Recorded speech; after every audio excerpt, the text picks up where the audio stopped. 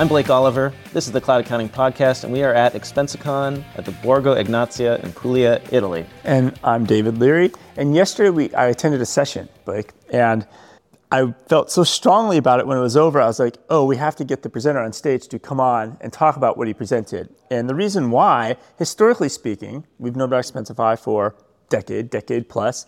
Accountants have never been happy with the support experience at Expensify.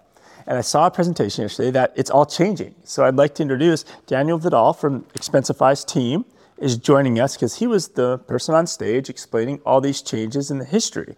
So do you want to explain the history of, I know I summarized it kind of, it wasn't great. Yeah. But what is the history of, how'd you get to where you are and explain all these changes you're going to do to support? Absolutely. Well, first off, thank you for having me. Thank you for helping us get the word out. As you already alluded to, I think that we've made massive changes. I'd say over the last 18 months, it's been a huge concentration of ours just internally to just improve our support, but then also get the word out. And getting the word out is almost harder than actually changing the support because we do have a reputation to pass for having a bit more hands-off approach. And I think previous to where we're at, and I'll kind of give the background, as our business started to scale and scale incredibly fast, we added millions of users, but most of those users are actually employees. They're not necessarily accountants, they're not necessarily admins, and so they're asking millions of questions on a monthly basis for how to actually use our software. And it's not the extremely complex stuff, but it comes in a very, very high volume. And so we took a while to invest in a technology that we're very proud of today, and it's our concierge. And that's what most people know our support is concierge. It's AI-driven support that's also backed by humans. But it's meant to build or to support the 99% of questions that employees are asking. Not really the 1% that the accountants are asking, but that's the only support that our accountants ever known. And I think that's what they were unhappy with, is that they were talking to an AI system that when they had complex issues, they weren't necessarily getting the help that they had. And so over the last year, we've been working on trying to provide best-in-class support. And so we've added a lot of different layers to support. Some of those layers are account managers. And so we actually announced yesterday that every client of any Expensify approved partner actually now has an account manager. Now that's separate from our direct acquisition clients, where they have to have at least 10 active users to get assigned an account manager. But as a perk for being an approved member and a partner, we're giving everyone an account manager. So that's the first level of support that the direct clients can reach out to an account manager if they want to. And if the firms don't want the account manager to be the one managing support, because that's part of the value add that they have, they don't have to. We can configure that however they'd like to. We also have partner managers for every single Expensify approved partner now, where they have one of our team members that's similar to like me. It's someone that's been tenured for a very long time that knows how to strategize and grow these firms. And each firm now has direct access to their partner manager, as well as access to them in our chat tool as well. So they can actually collaborate in real time, just like it's our internal team.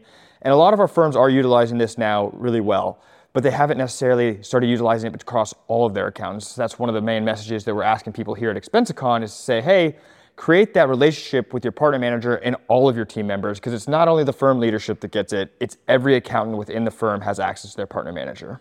And that's all done through the new Expensify app. Correct. Yeah, that is all a collaborative tool where they can chat with them in real time.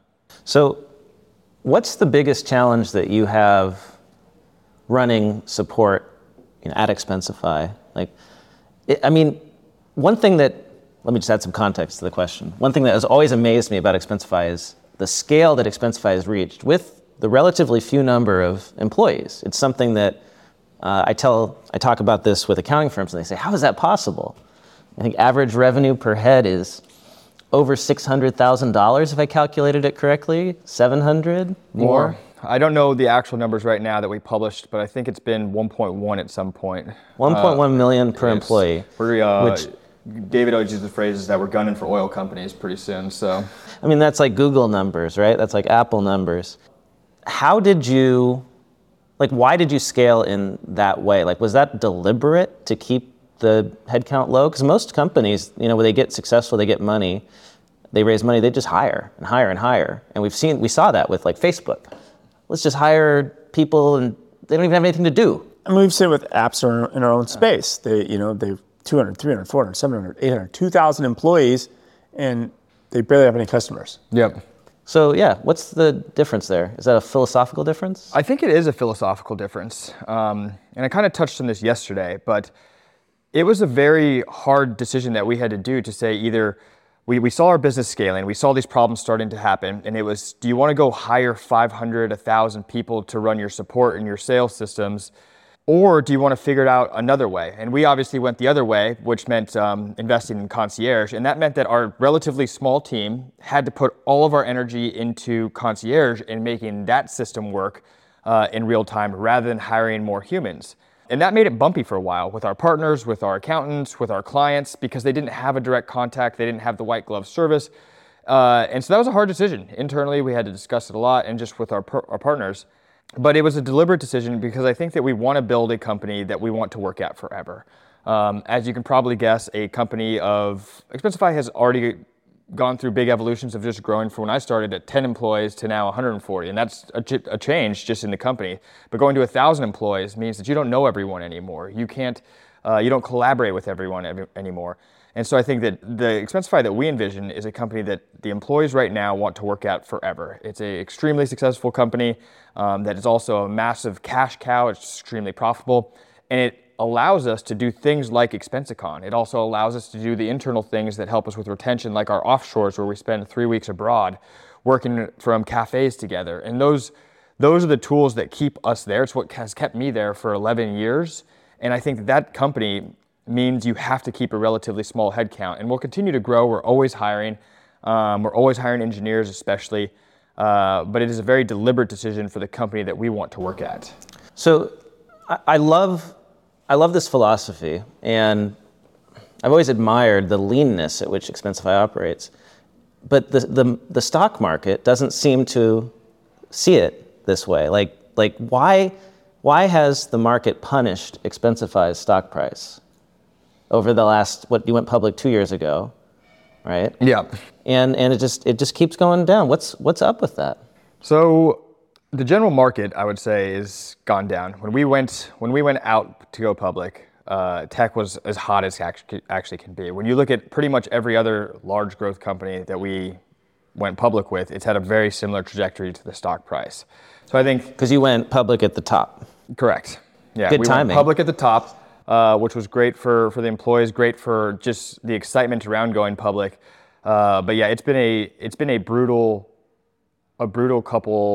couple quarters, just like or a couple years now at this point for tech, I'd say, for high growth tech in particular.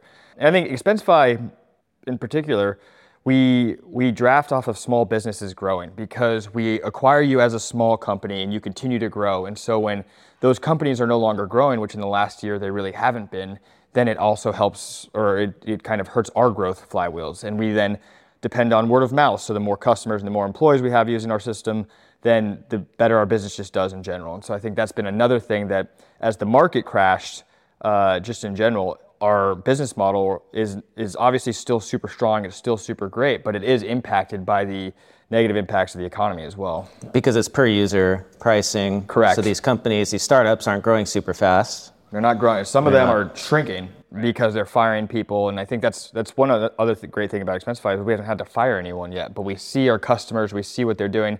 They're not traveling as much and they're definitely not growing. And a lot of them are actually saying, hey, it's time to let go of 10, 20% of my workforce. Mm-hmm. So I saw loosely and I think Dave mentioned it, the kind of using outsourced engineers to help build the new Expensify. Now, if you have millions of customers and millions of support tickets coming in, are you using kind of outsourced tools and magic? Like with 140 employees, like I worked at QuickBooks, right? And there was 500 people in a building, maybe 1,000 people in a building doing tech support with, arguably similar numbers, maybe slightly bigger, but it wasn't being done with 140 people. Yep. So how are you, what are you doing with this? How do you do this on the back end? Maybe pull down the curtain a little bit. Yeah, so we have 140 internal full-time employees. It might be more, it might be 150, someone was telling me. I don't know the exact number, but it's somewhere around 150, I'd want to say. On top of that, we utilize vendor relationships incredibly well. We started actually way back when with SmartScan, where you take a photo of a receipt. We obviously have the same AI as everyone else, where we pull out the date, the merchant, the amount. As most people know that have been in the OCR game, it's not 100% accurate. It's not even close. It's more like 80% accurate. And that means that if it's only working 4 out of 5 times, most employees don't actually use it. It's one of the secret things about us. And so we kick those receipts that we can't get all the way correct up to a human. And we started with that And that's what put SmartScan on the map. It's kind of what put Expensify on the map. It's just the best receipt scanning app out there. And so we started utilizing vendors for that. Same actually with Concierge, and that was the first time we gained even more confidence.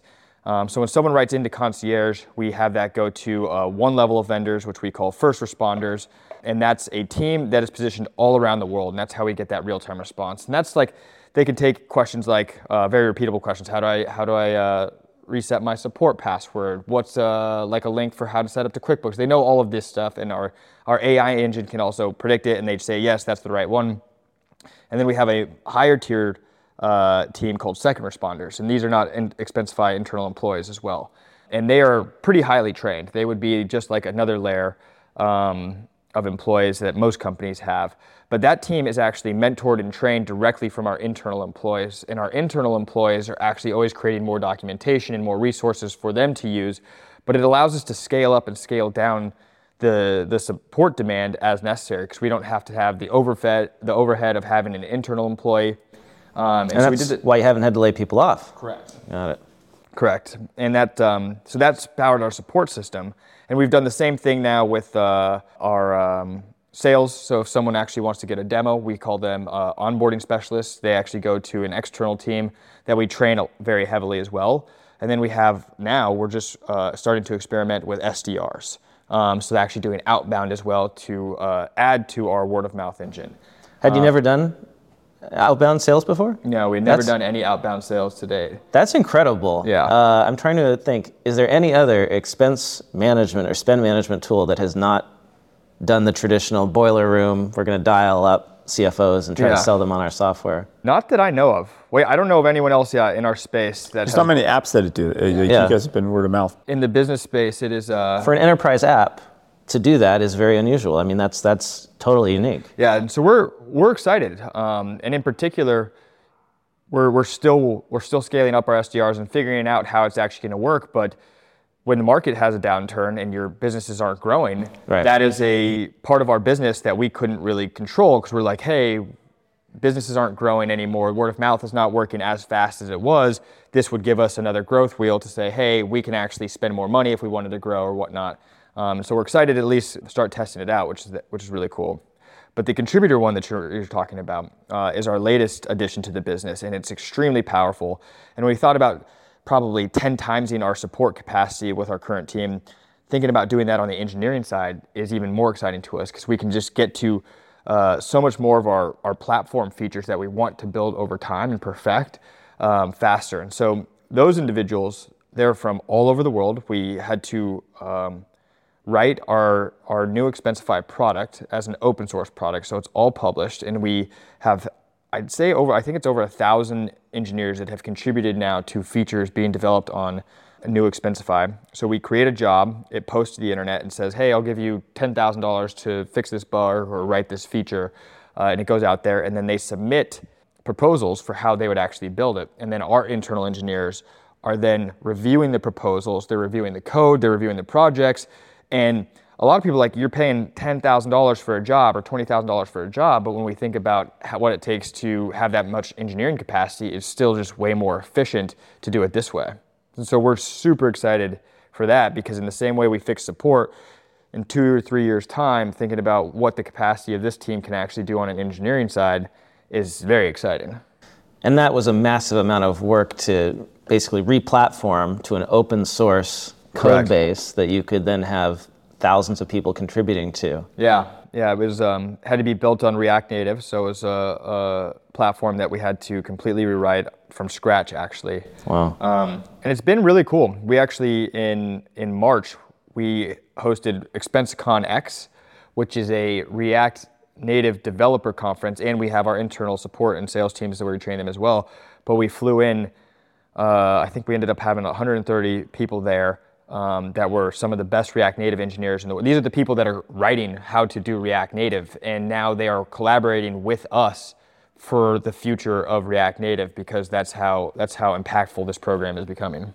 So if I'm an accountant, bookkeeper, and either I currently have clients on Expensify and I need some help, like, is it an email address, website, is it a button in the app? Like, how do I get this new support and help? Great question.